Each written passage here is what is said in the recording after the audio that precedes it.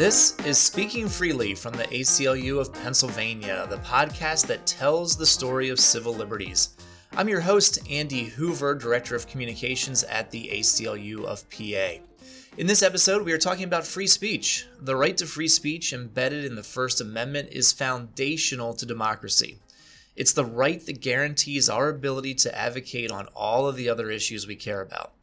And we constantly have to protect it. Today, I'm talking with Molly Tack Hooper, staff attorney for the ACLU of Pennsylvania.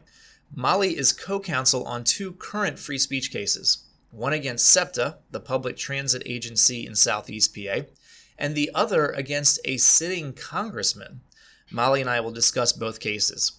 Also in this episode, we have another Meet the Staff segment. Communications Associate Ben Bowen sat down with Nisa Taylor, who is the Criminal Justice Policy Counsel here at the ACLU of PA. Nisa talks about her work and the need for reform of the criminal justice system. Molly is up first. This interview was recorded on April 20th.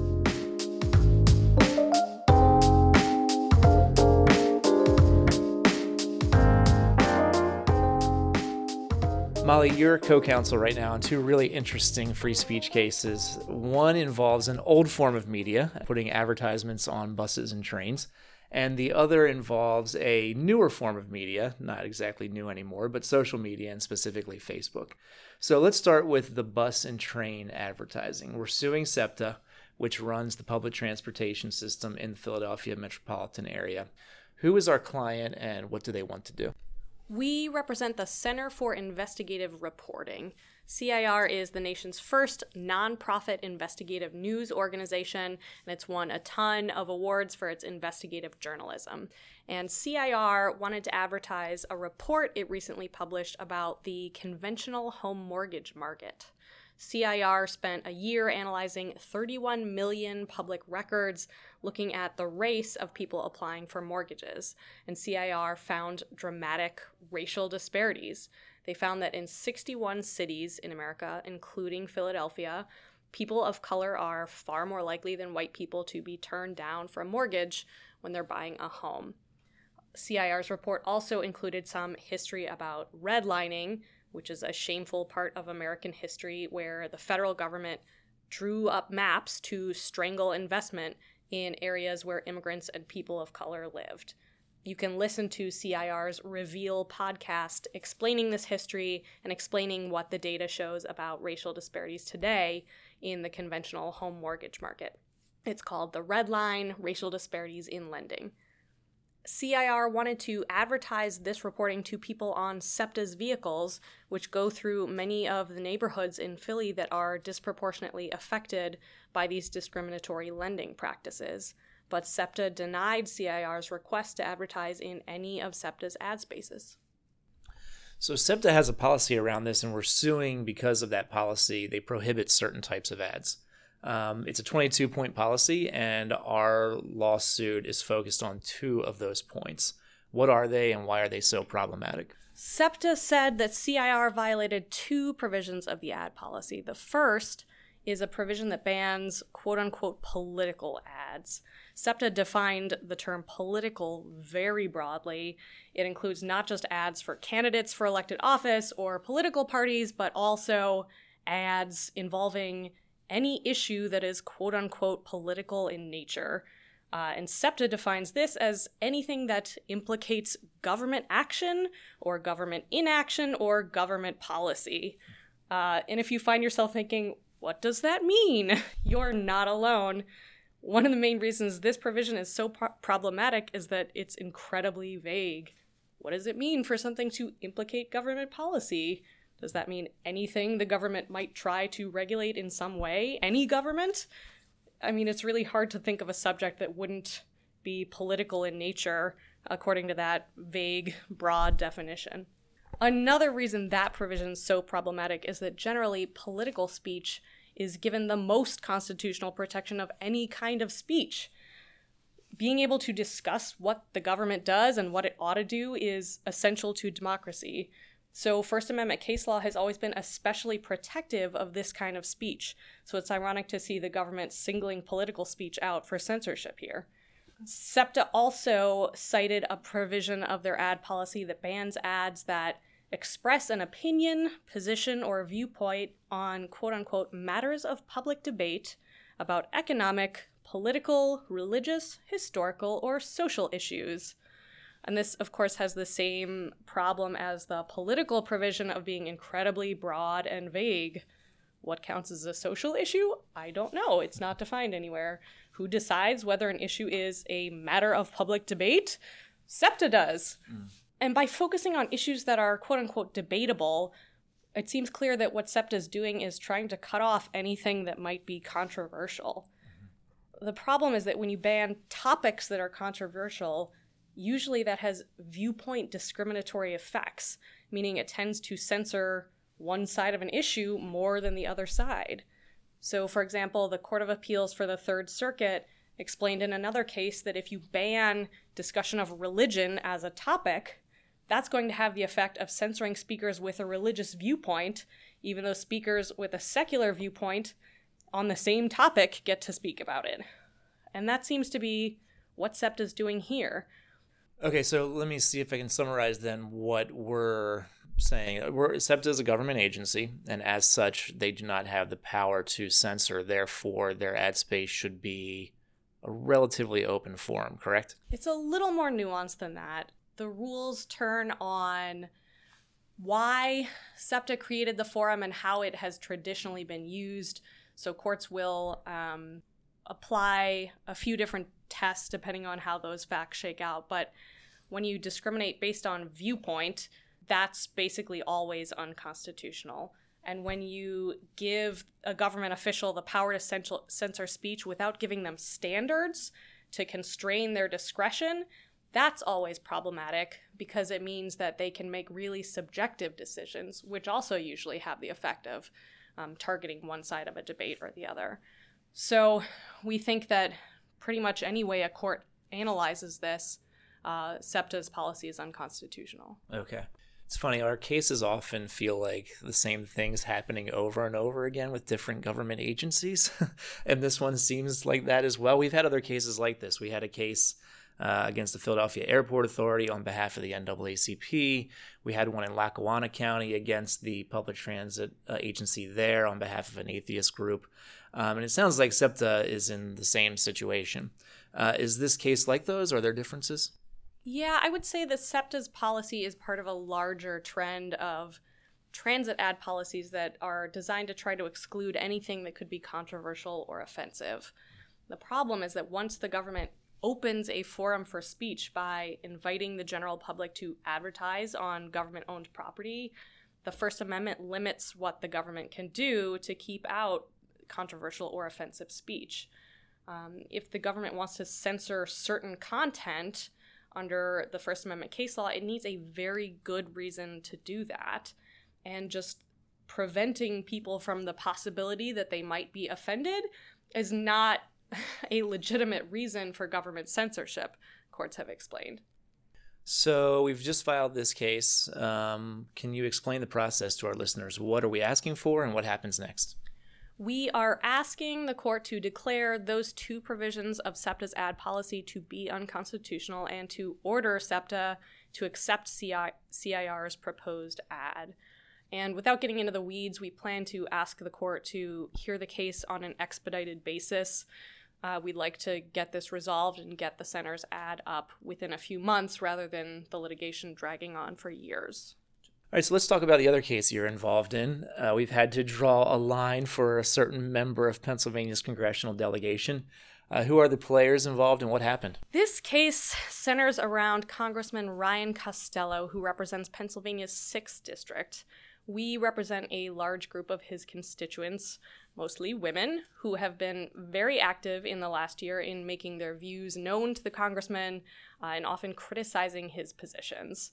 And we received dozens of complaints from people whom Costello had blocked on social media after they criticized him. And we also received complaints from a few people who seemed to have been blacklisted from attending his public town hall meetings after they criticized him. So let's start with the blocking on Facebook. What is our legal argument for why elected officials cannot block people on their official social media pages? Right. So if I create a personal Facebook page, I can open it up to whoever I want, block whoever I want for any reason. But when a government official creates a Facebook page and uses it to communicate information about his official duties and opens it up to public comments, that official is constrained by the First Amendment. That Facebook page becomes essentially a government-created forum for speech, just like the ad space in the government-owned transit system. And courts analyze these government-created forums for speech a few different ways, depending on why they were created and how they historically were used, but courts almost never uphold censorship of speech that's based on the speaker's viewpoint. And that's exactly what we had here. Representative Costello was allowing people to post supportive comments on his Facebook page and praise, but deleting or blocking people who had criticized or questioned him. So that segues to the other piece here, which is that Congressman Costello has blocked admission to his town halls of some of his constituents who just happen to be people who have criticized him. What's our legal argument against that behavior? It's a similar legal argument, but it's worth adding that the First Amendment protects not only your right to speak freely, but it also prevents the government from retaliating against you based on your speech. So, if you invite your constituents to come to a town hall where they can engage in dialogue with you, you can't exclude people from the town hall just because they've criticized you in the past and you don't really want to face them again. The government can set what are called reasonable time, place, and manner restrictions on access to the town hall. Government officials can say that, say, the first 300 people to show up get to come in. They can put time limits on each speaker's comments. They can limit the number of questions they're going to answer in total. They don't have to take every single question. And they can prohibit people from yelling at you through a bullhorn. But they can't exclude people from the event based on their viewpoints. That's unconstitutional.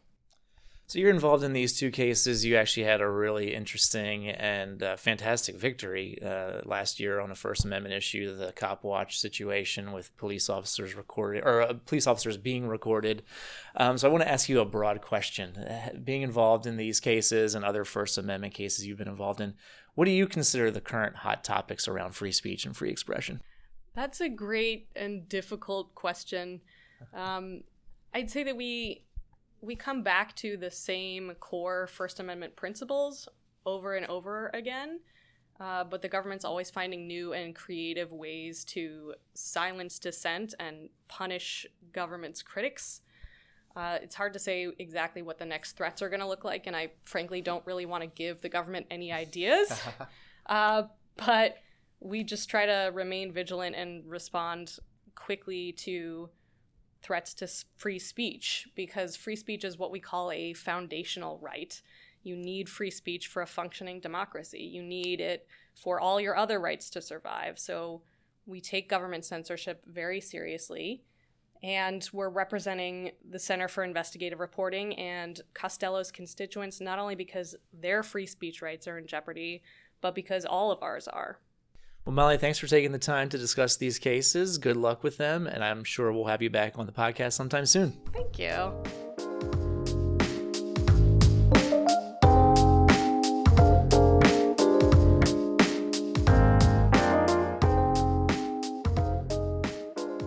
Thank you to Molly Tack Hooper for taking the time to talk about our free speech work. You can learn more about these cases on our website at aclupa.org/CIRV-SEPTA and aclupa.org/Costello. These links will also be in the show notes. Let's meet the staff. Ben Bowens from our comms staff talked with Nisa Taylor, our Criminal Justice Policy Counsel. The ACLU is serious about reforming the criminal justice system, and Nisa is one of the legal brains behind that work, including and especially our Campaign for Smart Justice. In this discussion, Nisa talks about the goals of the campaign and why mass incarceration is so pervasive in Pennsylvania.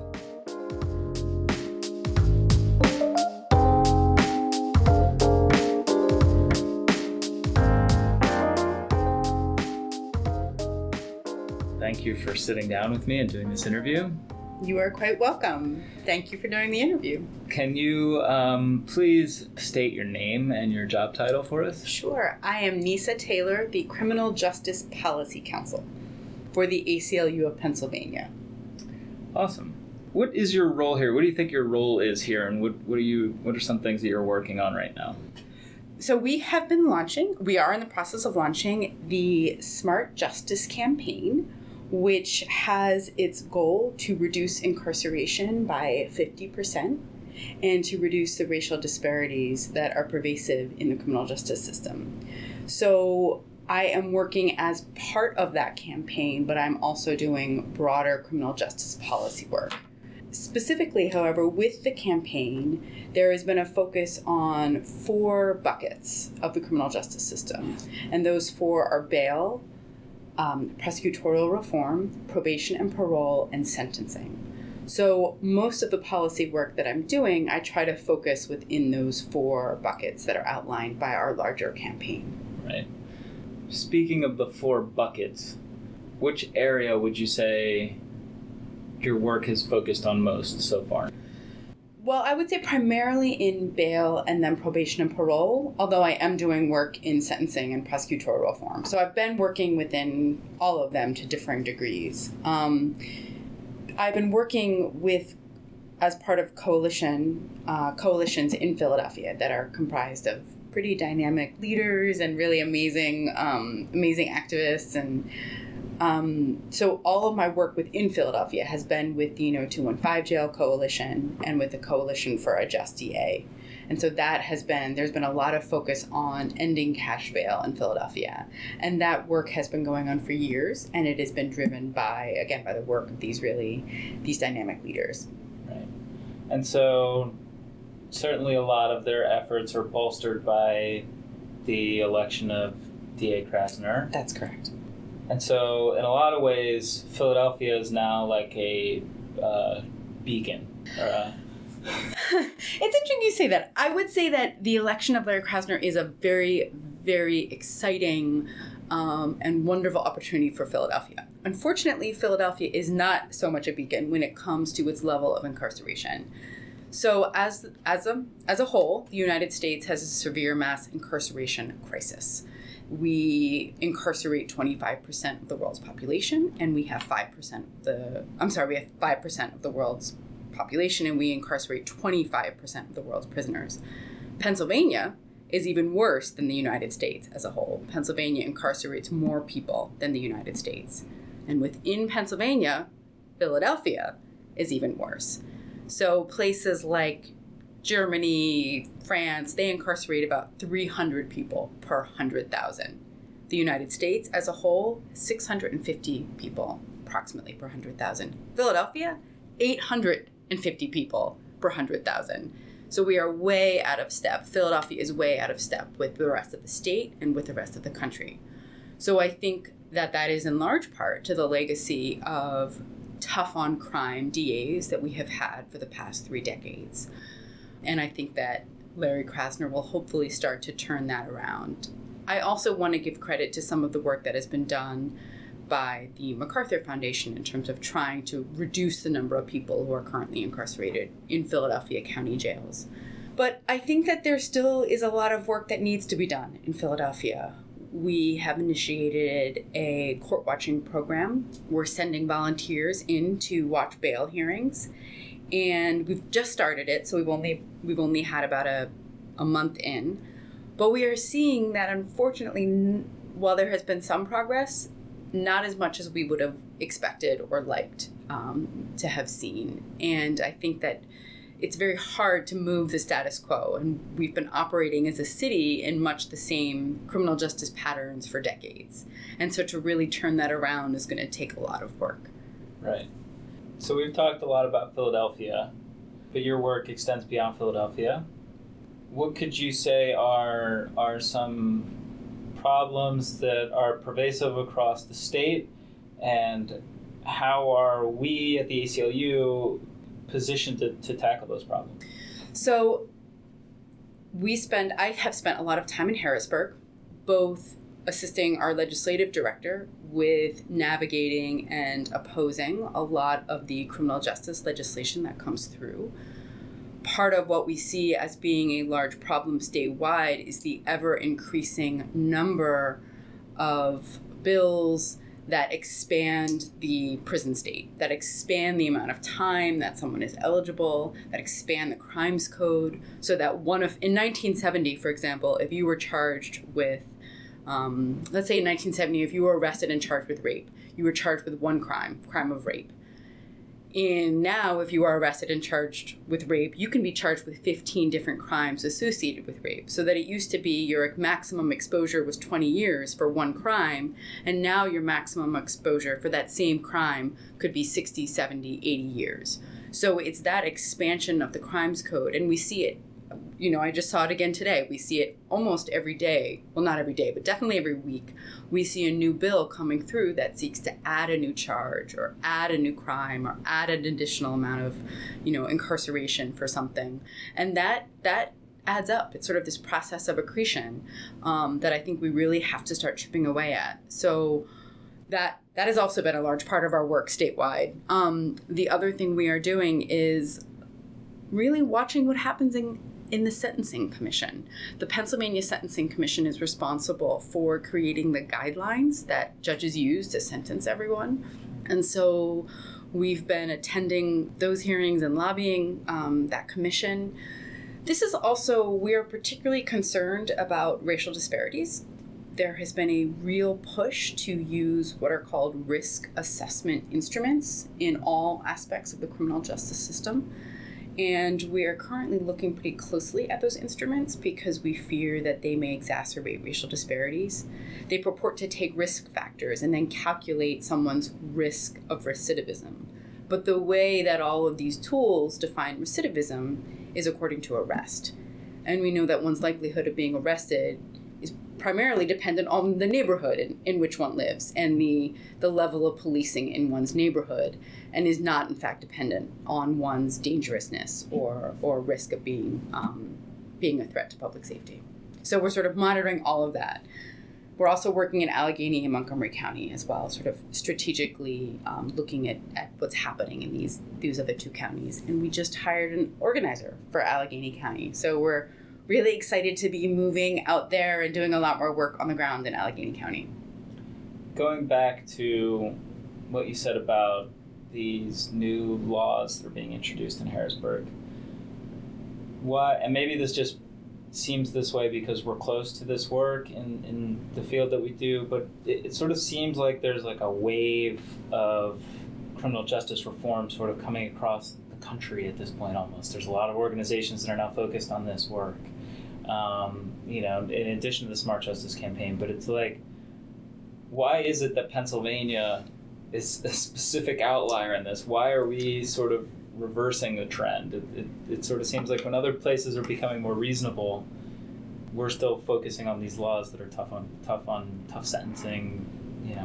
I think that is an accurate assessment. Pennsylvania has the highest incarceration rate in the Northeast. We are far ahead. We also have one of the highest rates of racial disparities in our criminal justice system. Across the states, if you are a black man, you are 6 times more likely to be arrested.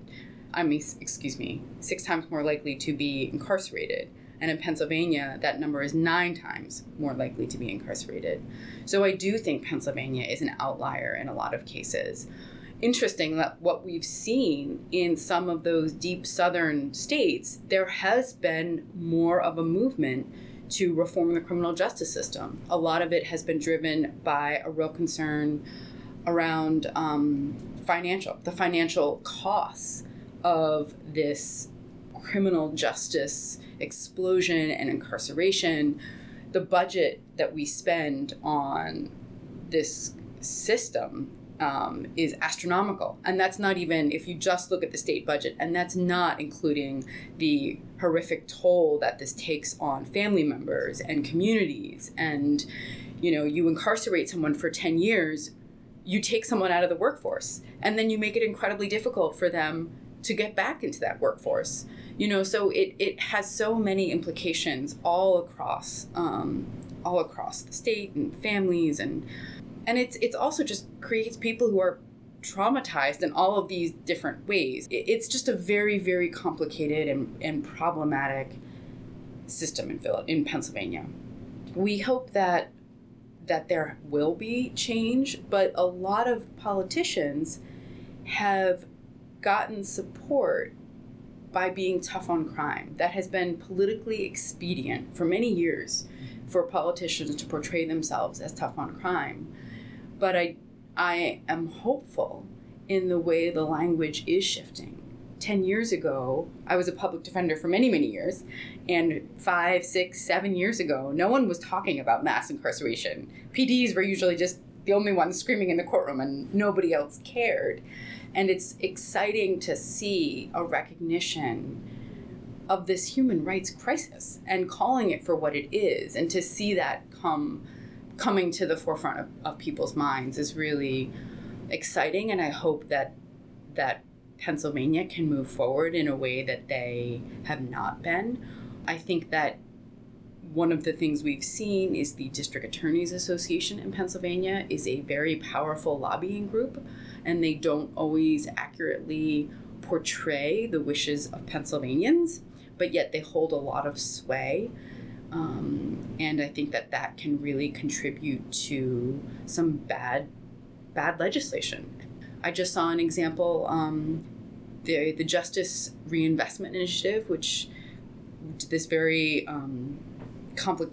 analysis of Pennsylvania's budget as it relates to criminal justice, and proposed some very moderate reforms that would help Pennsylvania reduce the amount of what they spend, and introduce legislation calling for just really sort of common sense reforms, streamlined diversionary programs.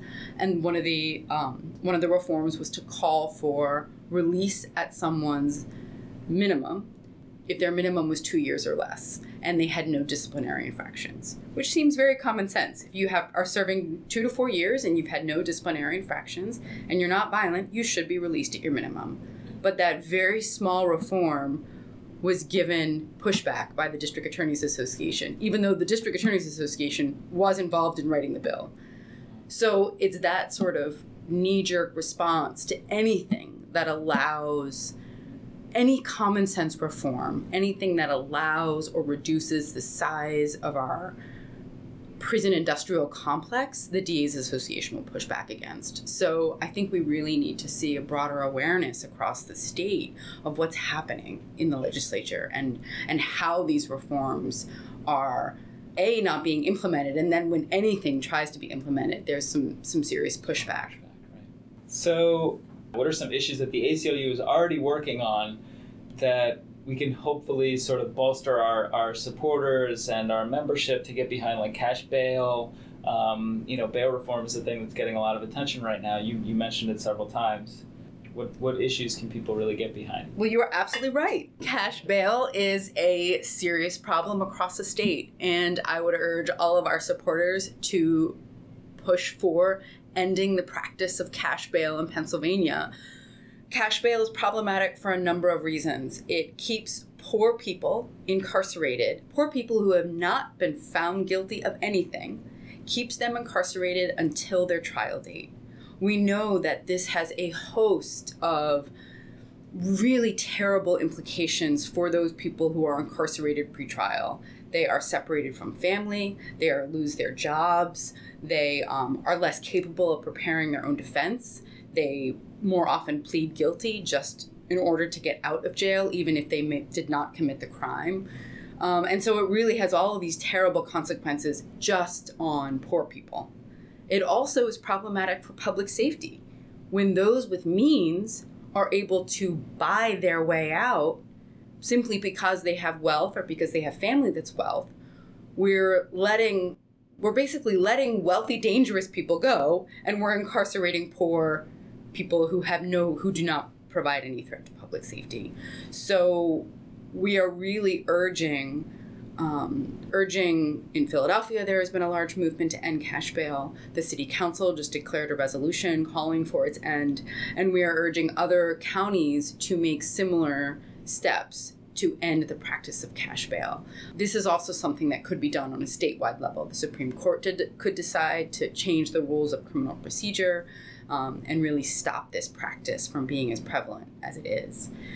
The other thing we are calling for all of our supporters to get behind is to not support any mandatory minimums.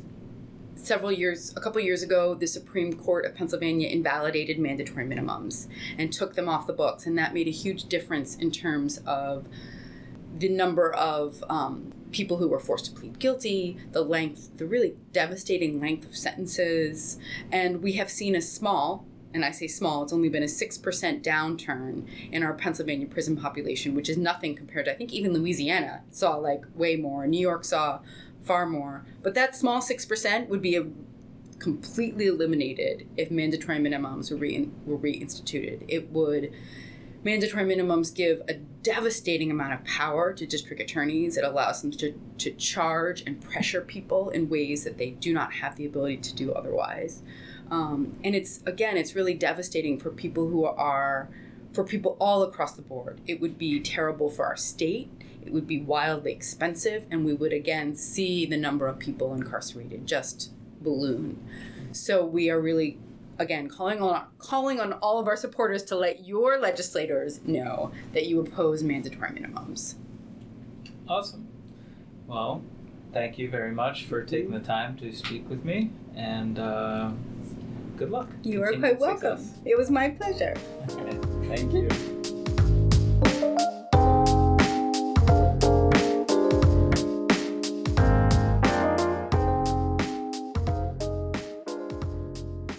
Thank you to Nisa and Ben. This is not the first time that we've talked about the campaign for smart justice on this podcast, and it won't be the last. We have staff around the state who are building this campaign, and we're going to talk about it a lot more in the months ahead. You can find the action guide for the campaign for smart justice at the website of People Power, the ACLU's platform for grassroots action. That link is peoplepower.org/PA-SmartJustice. The action guide describes the need to hold district attorneys accountable throughout the Commonwealth and what you can do to support that work. That's a wrap on episode 3. The editor of Speaking Freely is Amy Giacomucci. Our theme music is from bensound.com. And the executive director of the ACLU of Pennsylvania is Reggie Shuford. I'm your host, Andy Hoover. Until next time, be free.